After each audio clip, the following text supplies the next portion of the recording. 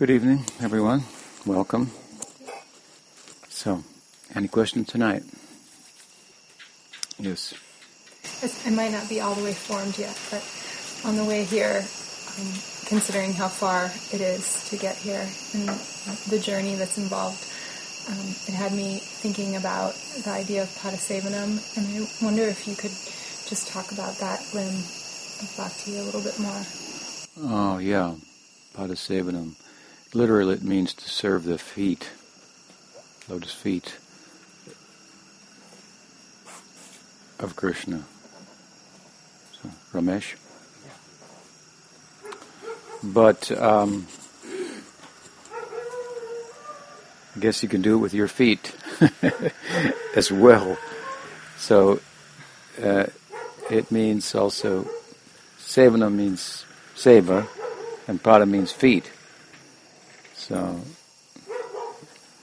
the classic example is of Lakshmi massaging the feet of Narayan. So in that sense, it involves some personal service to the lotus feet. Once, that's a very esoteric idea. What are lotus feet? And there's different ways to think about that, but ordinarily in a barefoot culture, which is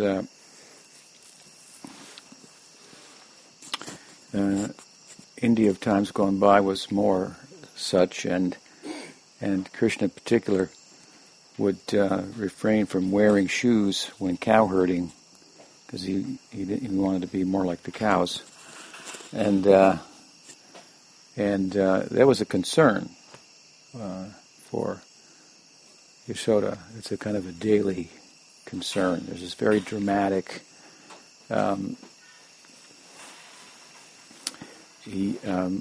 event that takes place in Krishna Lila on a daily basis, wherein Krishna is departing with his friends into the forest with the cows, and the villagers are left behind. On the other side are the forests, and it's blossoming and blooming, and the animals and the plants and so forth, excited about the prospect of union with Krishna for the day. But meanwhile, there's separation on the other side amongst the villagers, the parents in particular, the gopis also, but the gopis are already kind of feeling separation because they can't openly express their affections and so forth. And indeed, in midday, they are able to steal away into the forest and rendezvous with Krishna. So the real pangs, if you will, of separation in this time in Leela arise in the elder gopas and gopis who have their work to do, and particularly Yashoda is the mother of Krishna. She is the pinnacle of Vatsalya Rasa, parental love. And so it's a very pathetic scene where Krishna is leaving and entering into the forest. It's very beautifully played out in some of the poetic, rasic texts. And she's calling on Balaram, the elder brother, Dauji, of Krishna to protect him, and places Subal, you stay on the left, and Sridham on the right, and so forth. She actually gives a mandala. If you play it out the way she speaks, it turns into a mandala for Sakyaras and surrounding Krishna as he enters into the forest with his cows on all sides by different gopas. It's said that Krishna's antakaran, his internal, it's a yogic concept. You're familiar with that. Antakara means the internal organ that consists of buddhi, chitta, manas, and ahankar. It's said that the pradhan, the material nature, is in a undisturbed condition of equibalance, and with the glance of consciousness, it becomes agitated. And buddhi, which is discrimination, this is the first thing. It has the power of like reflection. So consciousness is reflected in it, and it illuminates the buddhi. And then this is how the world comes about by the Sankhya philosophy of the Bhagavatam. So I'll relate it back to what we're talking about, but as an aside, the buddhi is illuminated. So this matter has a physical and a psychic dimension in the Bhagavad philosophy. Nowadays, many people think that matter is just physical. It's just made up of primary qualities of weight and mass and velocity, and all of these quantitative properties. Qualitative properties, they're subjective in the mind, which is thought to be, something that really is a brain, and we haven't figured it out yet. But in the Bhagavad description of matter, then there is a psychic dimension to matter, physical dimension and a psychic dimension to matter. And to their credit, some people, from our perspective, some people in the scientific community are feeling that they are at an impasse in terms of trying to reduce consciousness to matter, and they do posit a possibility of another form of matter, a subtle form of matter called mind that might have different laws and by which it works and so forth. The Australian philosopher David Chalmers has a philosophy like that. I think he calls it naturalistic dualism, because he thinks that the mind emerges from the brain, which is gross matter, but then it has an independent type of it's a different category of matter than it becomes. It's something like that. So there are different, a number of different efforts to try to understand matter these days. We've been talking about that before you came, but in the Bhagavat's description of matter, as I say, basically there's these two dimensions, the physical and the psychic, and the physical dimension comes out of the psychic dimension, and both of them, the physical and the psychic, are driven really by consciousness, which is ontologically different from matter. It's antimatter or something, spiritual, transnatural. So, in science they have the question now, in philosophy of mind, if the mind is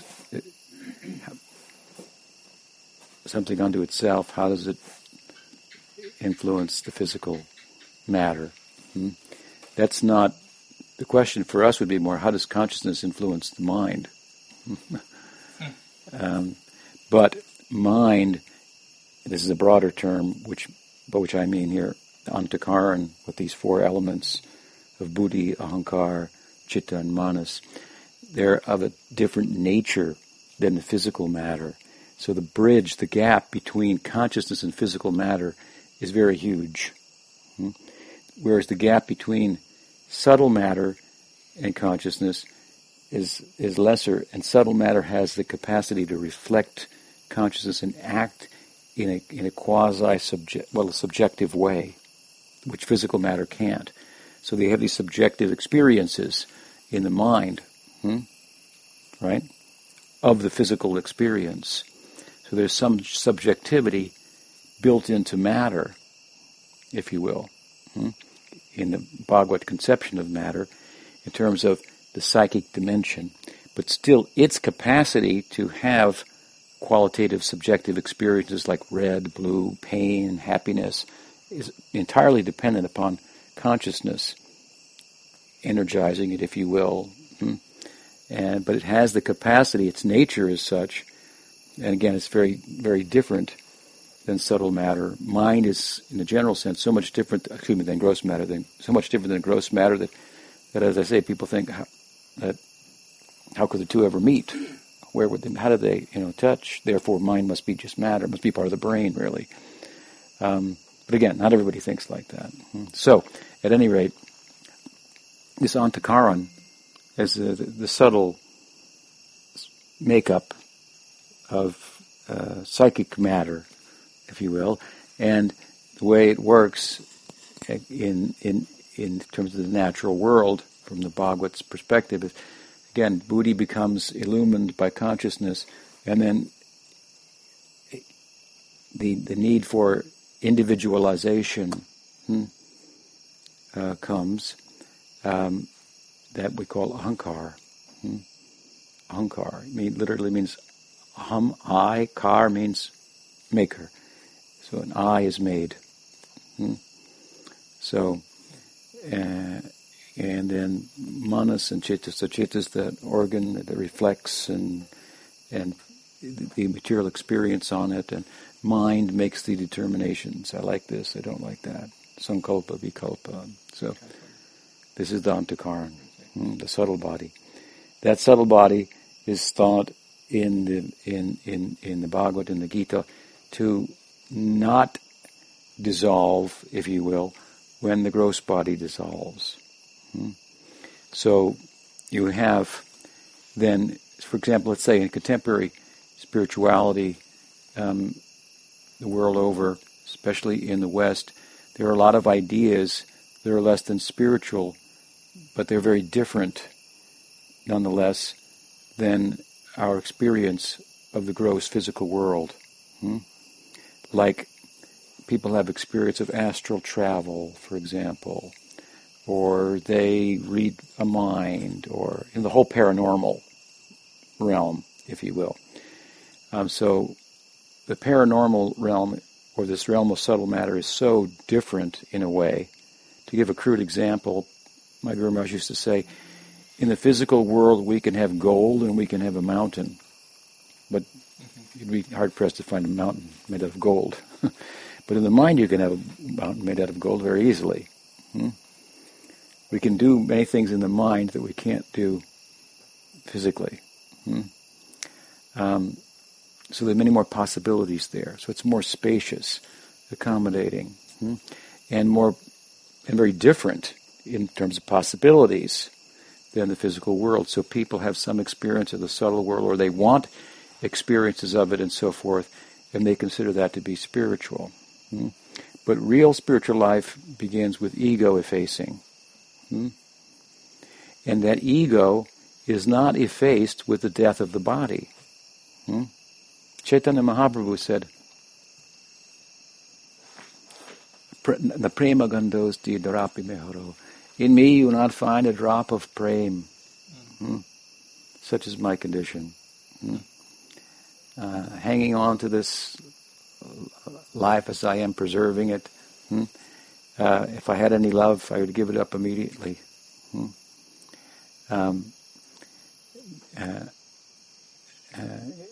Instead of spending time maintaining it. But then again, giving up this life physically, one cannot attain Krishna. He told Sanatana this. Sanatana was going to give up his life, Sanatana Goswami, because he had been in the forest, in the jungle, and he drank some contaminated water, and his body broke out with open sores. When he came to Jagannath Puri to have the darshan of Chaitanya Mahaprabhu, he thought, because of my past experience, Chaitanya Mahaprabhu was very affectionate to me, and he embraced me. When he got out of prison, the government had imprisoned him for being derelict in his duties, which was as a result of his Krishna bhakti.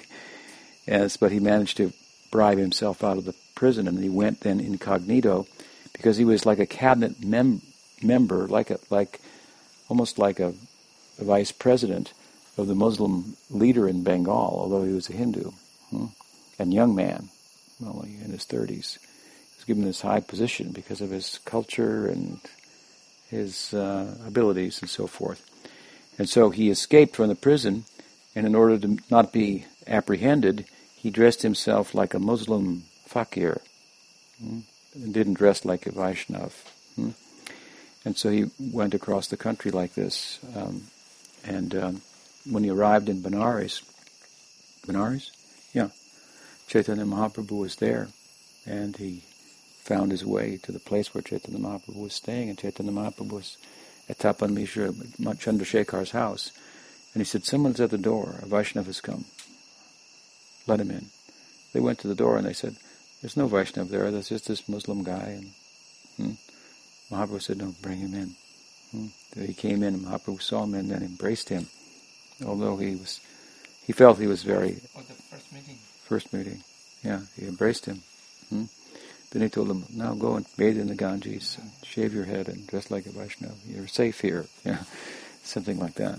So knowing the affection of Chaitanya Mahaprabhu, who, the point being that he embraced him in his condition, traveling and incognito and disguising himself. He could see his heart, understand him, and others thought, this is not a Vaishnava. Who's this guy? But Mahaprabhu showed such affection to him, knew him. So he thought, I'm going to Puri, but now Mahaprabhu will again may embrace me, and my body is so repulsive. I don't want that to happen. So he thought I will throw myself under the car, Rath, the chariot of Jagannath during the Jagannath festival. You know the name Jagannath. The English came up with this term Jagurnath.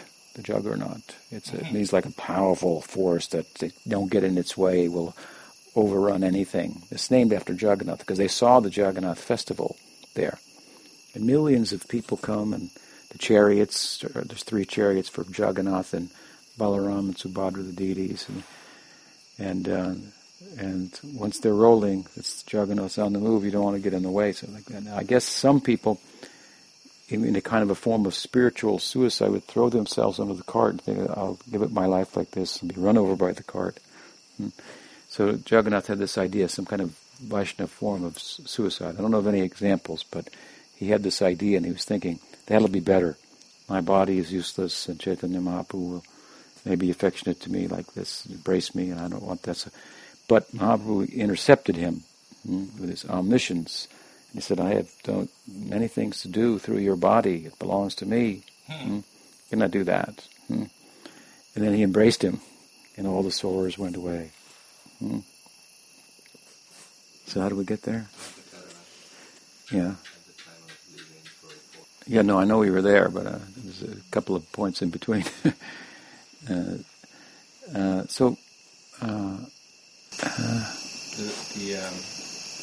mental body doesn't die when the... So Sanatan, so he said, if I could have attained Krishna Prem, love of Krishna, simply by giving a death to this body, I would have committed suicide 1,000,000 times over. It's such a small thing to do that.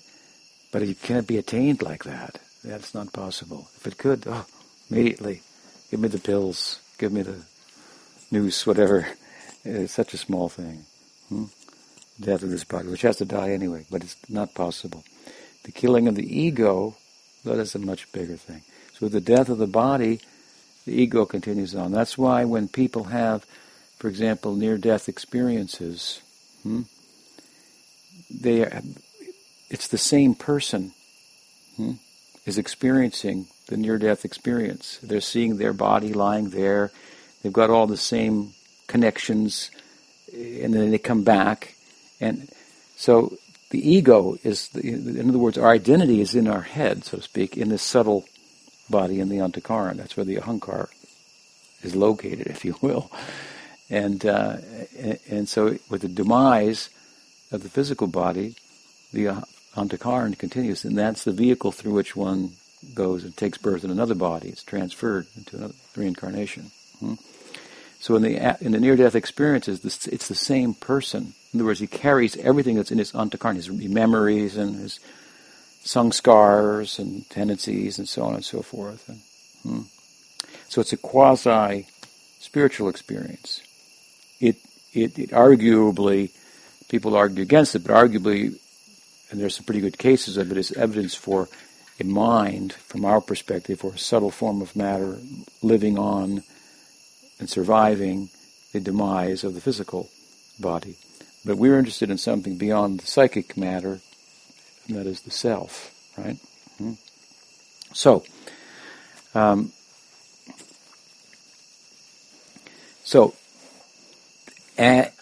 And as there is a subtle and a more gross manifestation of the material energy that makes up our body and personality on the bhakti side. When the jiva, the tatastha means the borderline, so it can associate with the Maya Shakti or Krishna Swarup Shakti, and it'll have identity accordingly. If it associates with the Maya Shakti, then it will have a particular antakarana and gross body and personality. If it comes under the influence of bhakti, the Swarup Shakti, then it will get a spiritual body, and a spiritual personality means it'll have a spiritual antakaran. So Krishna has an antakaran, but it's made of Swarup Shakti. So it's a long way to get there, but that antakaran is said to be personified as Krishna's closest friends in Sakyarasa, the Priya Sakhas, who are in pure Sakyarasa, not mixed Sakyarasa. Sridham, Sudam, Vasudam, I think Kinkini. They make up his antakaran, so wherever he goes, they go.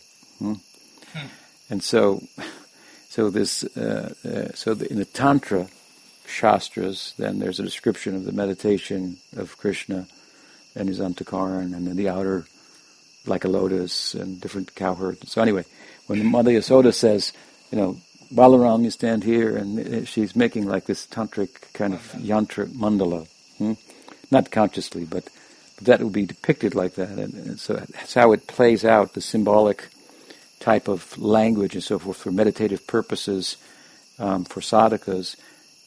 It plays out in Leela, in full form, so to speak. All of the rituals do, all of the artik that we do in a particular way, it all plays out in the Leela also. You have the Seva Puja in the morning of 64 items, and Das Goswami really Jiva Goswami in Gopal Champu. Das Goswami wrote about it as well, but it comes originally from Jiva Goswami, this glorification of Govardhan, where he's described as containing the mountain of Vrindavan.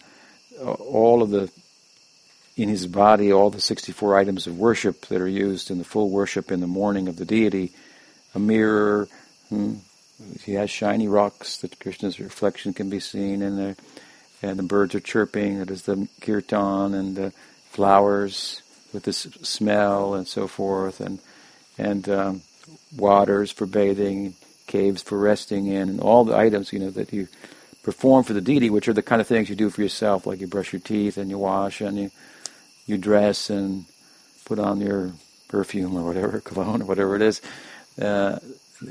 All these things are done for the deity in ritualistic realm, kind of the realm of ritual, and there's symbolic language and mantra and so forth that are all connected with the offering of the different items. Well, this is a realm that is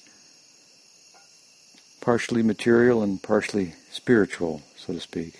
It's the meeting, I should say, of the material and the spiritual, kind of the sandhyam of the two. And properly approached with the right attitude and the right language and movements, ritualistic movement, it is transported into the purely spiritual world, where all these things go on, but in a different way, not in an obvious way like offering artik like this, but which Bhaktivedanta Narayan Maharaj used to give the example. And the gopis' hearts are like the ghee lamp, and the eyes, they're standing. The Krishna's there, and they're looking at him like this, going around from top to bottom, keep going around. So that in the artik you take the lamp and you offer like this around, and it's said it means arati means the end of the night. So it's to shed light on the deity through worship. The deity is illuminant, is self-luminous, obviously, but through worship, he shines before us. Bhargo devasya dhimahi dhiyo yo na prachodayat. So he is the light. He is the light, but he is lighted nonetheless by bhakti. So of course in ancient times they didn't have electricity, so to see the deity, there would be the light. There's different ways to think about it, obviously. And they would light the ghee wicks, and so you come and see the deity early in the morning before the sun rises. But the main idea, of course, is here that the artik is supposed to be a heart exercise. The ingredients are not so significant. Another way to look at them, you earth, water, fire, air, ether, offered one by one, ahankar undone. This is a poem I wrote about Artik to Chaitanya Mahaprabhu. So all these items, in another sense, the fan, the flower comes from the earth, it says smell, so it means smell. The lamp is light, sight. So the conch that we blow is the sound. So smell, taste, sound, sight, touch. These are all elements, if you will, of our material life, according to the Sankhya that I was speaking about before. And then we have this ahankar, which is a subtle element, the identity itself. So by offering what I'm composed of, so to speak, these elemental constituents of liquidity, solidity, fire or warmth, and taste and touch, all of this offered, all of my sensual activities by which I contact sense objects and become involved in identification with the objective world, let me use them all to offer to Krishna. And the artik, all these things are offered. Right? And so, one by one, then are offered, ahankar undone is the idea. Another identity arises, the false identity that's tied to my identification with matter is undone. The knot, Schopenhauer called it the world knot. The German philosopher who was so much influenced by Indian philosophy, he actually became a Vedantist of sorts. He called it the world knot. Ahankar, this attachment that gives rise to this false identity. So it's undone in the artik. Therefore, naham vipranachanar patinapi vaisho nasudo nambani chagri patinovanasto deva kintu prodandikila paramananda panamritabde kopi parta parakamalayo dastas anudasa. What's that in Sakyaras? No?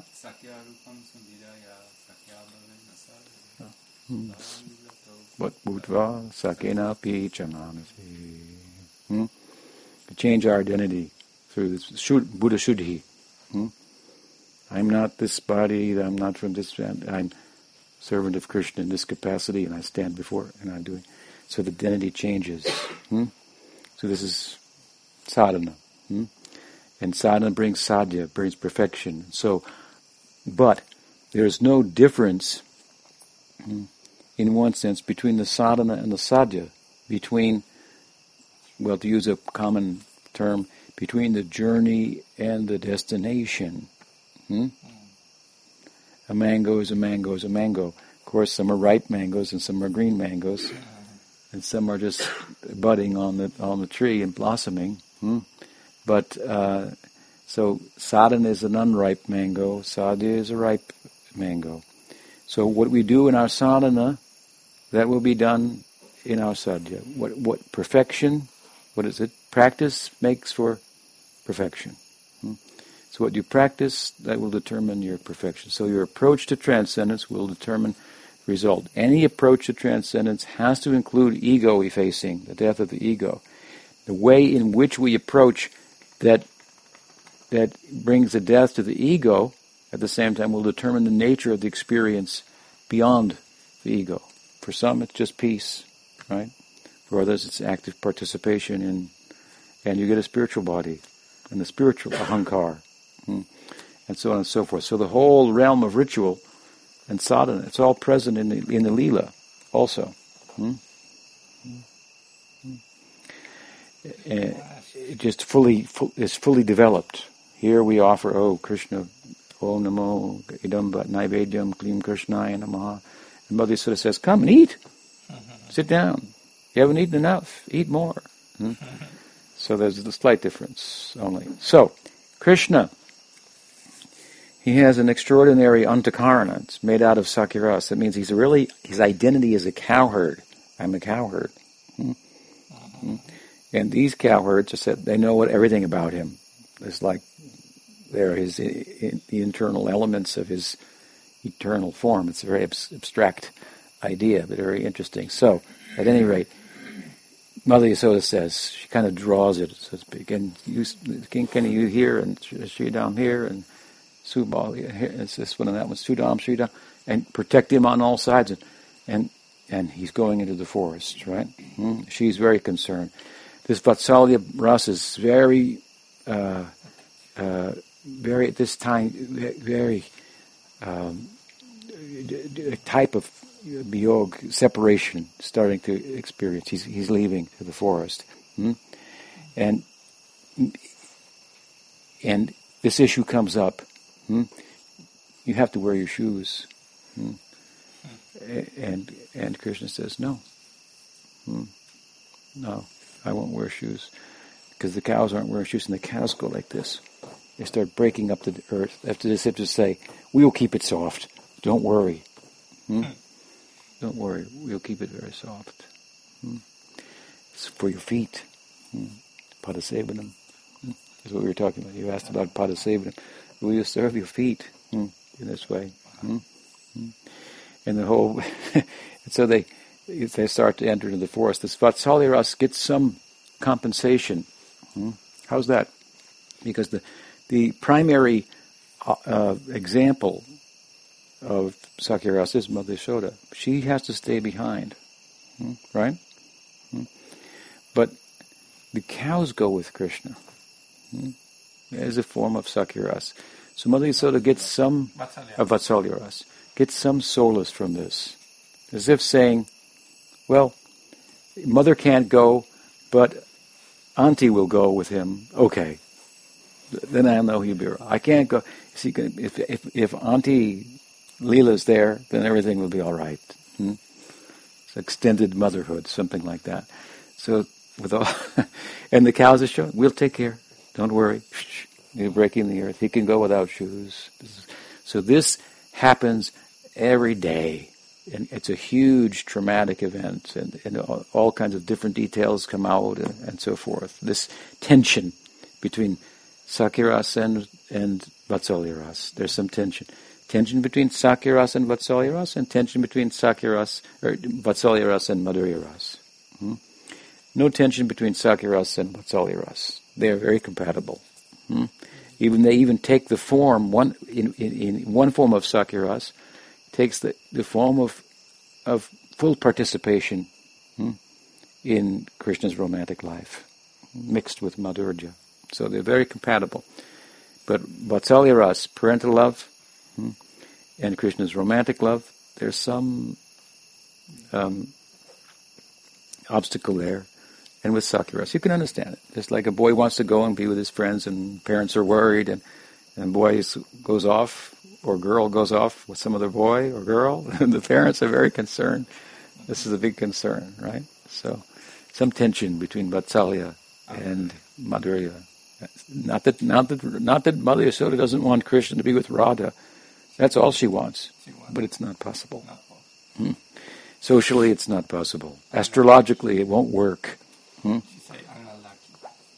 Garga Muni did the astrological chart. Purnamasi, the mystic, reported that according to his chart, he won't be able to stay with them if he marries this Radha or they go the gopis. That'll be a problem. He's going to go away for a long time. She didn't say it like that. That would be too much. But of course, this is the fact. But he did, and they waited for him forever. It was a problem, but not the kind of problem. The problem would be, they have to marry somebody else. But no, they couldn't do that. They're swakiya. Really. They are really swakiya. Swakiya means they belong only to him. There's an appearance of parakiya, appearing to another, belonging to another, for the sake of rasa. So, because of the parakiya, that's not allowed. Parents can't allow the parakiya. Friends, They may go along with that. Your friend may help you with that. It's possible. So there's some tension there between Vatsalya and Madhurya and Vatsalya and Sakyaras. The point is, anyway, Krishna is going into the forest. On his feet, bare feet, padasevana means service to the feet. So the typical example, let's say, is Lakshmi, serving the feet, but it also means service with the feet. Serving the feet and serving with the feet. That's why when we serve with the feet, by going on parikram, for example, around Vrindavan, or to holy places and so forth, in the Dham, then you're supposed to go barefoot. Is the ideal. But Padasevanam. Mala Yasoda wants to serve his feet, wants them to put shoes on. Cows are saying, no, we'll serve his feet like this. So there's direct service to the feet, which means like personal service, and then there's service with feet that you can do. That's Padasevanam. So it takes different forms. You said you come a long distance, you had heard me say this is Padasevanam, so you want me to say something about it. So we come to what your form of it that you are thinking of appropriately. This means your Bhagavatam says, what is the value of eyes that do not look at the form of Krishna? They are like the eyes on the plumes of a peacock. Useless. A beautiful section by Sutta Goswami. It's very compelling. And he goes through all the bodily functions. What is the use of a crown on the head of a king? In other words, if you could attain a king, be a king, which was the upper echelon of the society, the monarchical society, if you could become a king and have a crown on your head, people would think he has attained the highest thing you can attain, and materially, socially speaking, he's become a king. But that crown on the head only becomes a burden for that head that does not bow down before the beautiful form of Krishna. It's useless. The eyes that don't see the beautiful form of Krishna are like useless, like on the plumes of the peacock. He goes through all these different examples. And those legs and feet that are not used to walk to places of pilgrimage, to see the deity, and so forth. What does he say they're like? They're like, I can't remember. It's such a beautiful section, though.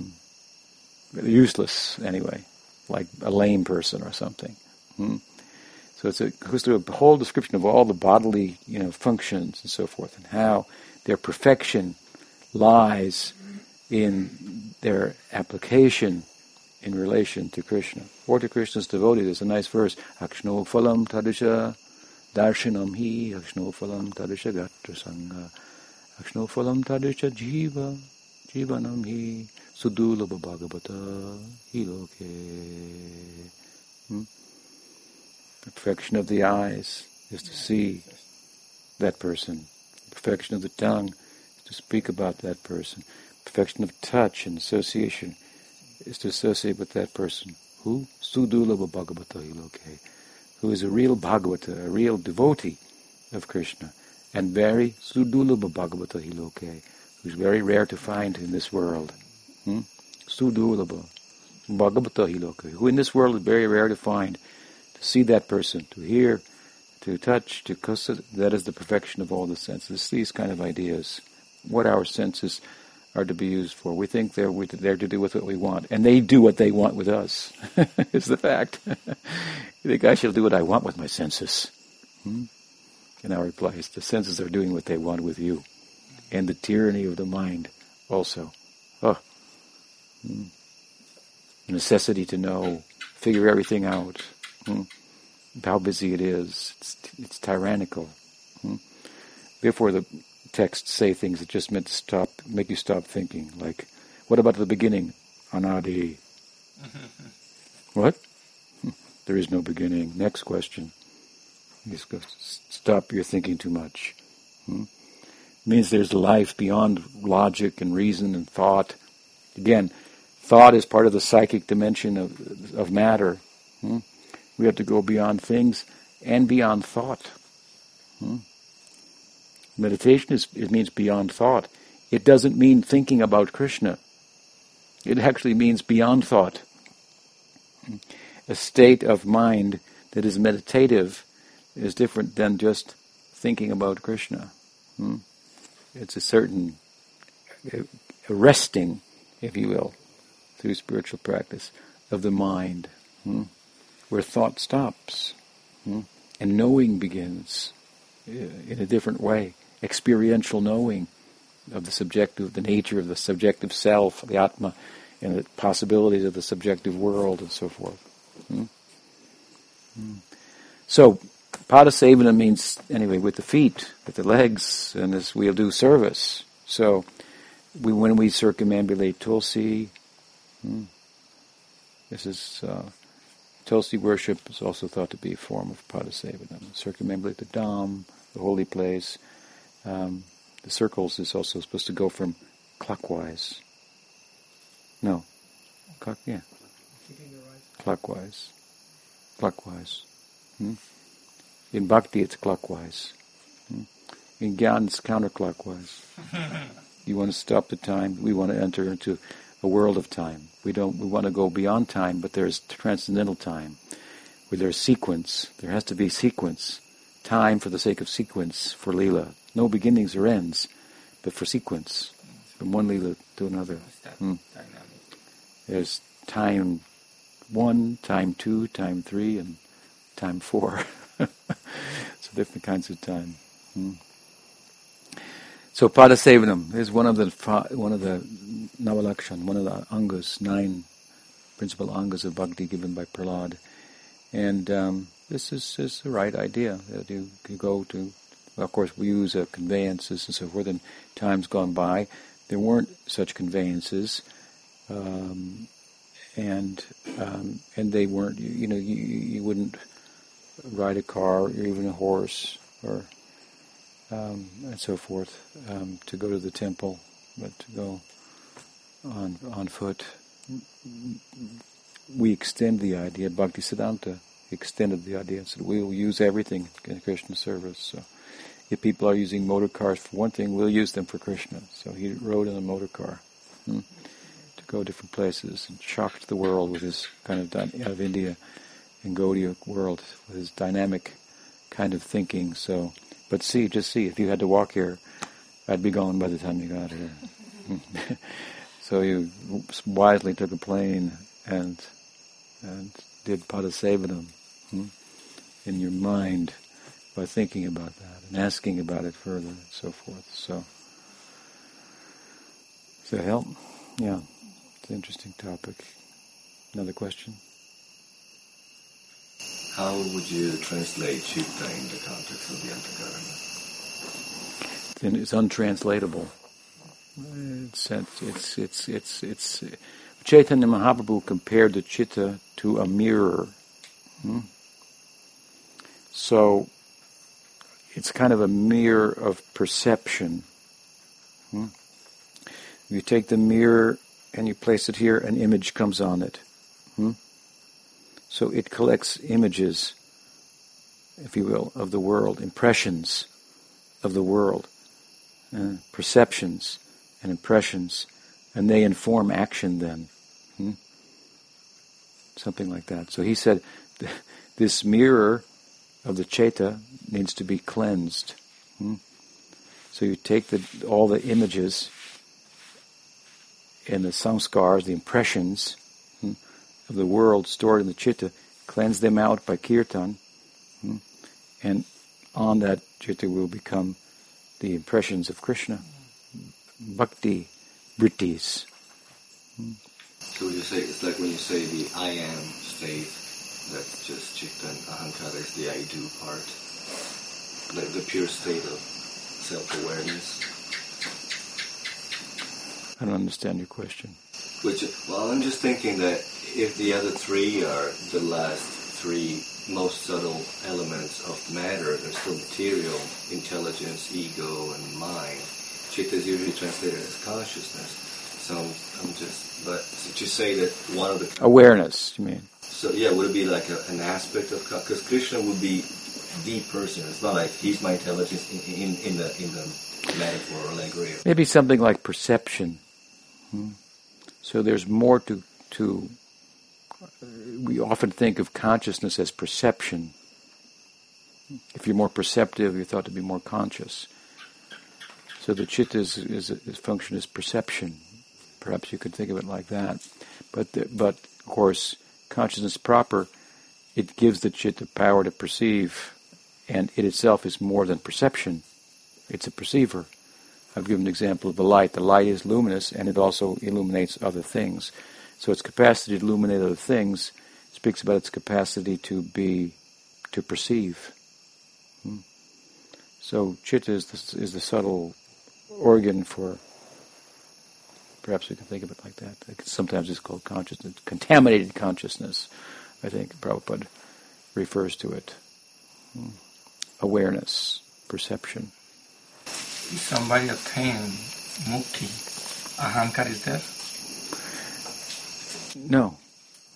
Depends on the kind of mukti. The ahankar is destroyed, but if you get bhakti, you get a spiritual ahankar. But that's a different thing. No. About the regular conception of the old Mayavadi conception. Pardon? The regular, the Mayavadi conception. What about it? Mukti. Well, the Mayavadi conception of mukti, that's not a reality. The Mayavad means the idea that there is no jiva. The individual jiva is an illusion. The Mayavad philosophy says there is no jiva. There is only Brahman. There is an illusory idea of jiva and world. There's only Brahman. So when you dissolve the ahankar, there's only Brahman. And it's a state of, they say this is a state of pure awareness. Awareness of what? There's nothing to be aware of. You're just aware. It doesn't make a lot of sense because awareness implies awareness of something, an object. But it's pure subjectivity. There's no object. So therefore it's compared to like some kind of deep sleep or something like that. It's content-less awareness. You tell me what that is. Content-less awareness. So, but according to the Bhagavad and the Gita, the Sandarbhas and so forth, that doesn't exist. That there is a jiva. There is a jiva. Therefore, it's said that even a jiva fully identified with Brahman can attain a spiritual body and serve in Leela. Can. Theoretically, by the grace of Krishna. Theoretically. The point being that the jiva is real. Tatastha Shakti. It's not an illusion. There is an individual atomic particle. There are particles that are jivas. Because in the Mayavad philosophy, the idea is like something like this. There's air, and now there's air here. There's air inside of here. That's the individuality. If I do away with this covering, then there's only air. That's their idea. So it's a self-destruct kind of idea. But careful study of the scriptures, from our perspective, does not support that. There is a Brahma Sayuja to merge with Brahman, but it's not that the individuality of the jiva is somehow destroyed. Therefore, it said, theoretically, it's possible for the liberated jiva merged in Brahman to attain a swarup, a spiritual form for serving in Leela. It doesn't happen. It could, but it could. Because the point being, because there is a jiva. There is a jiva. But we ourselves, in Gaudiya terminology, I mean, like Vishwanath Chakravarti Thakur says, Kaivalyam narakayate.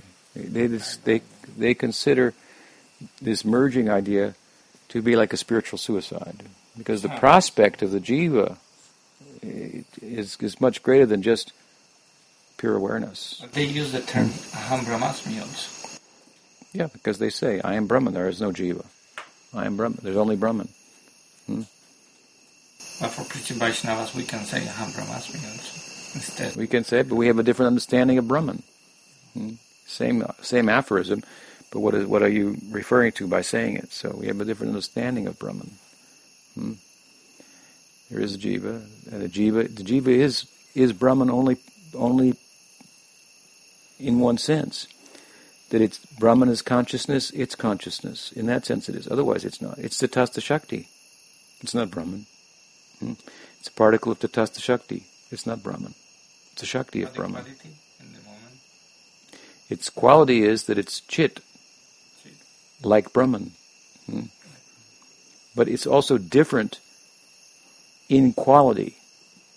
If you look at all of its qualities, it has qualities that are different than Brahman. So it's different at the same time, and it's quantitatively different also.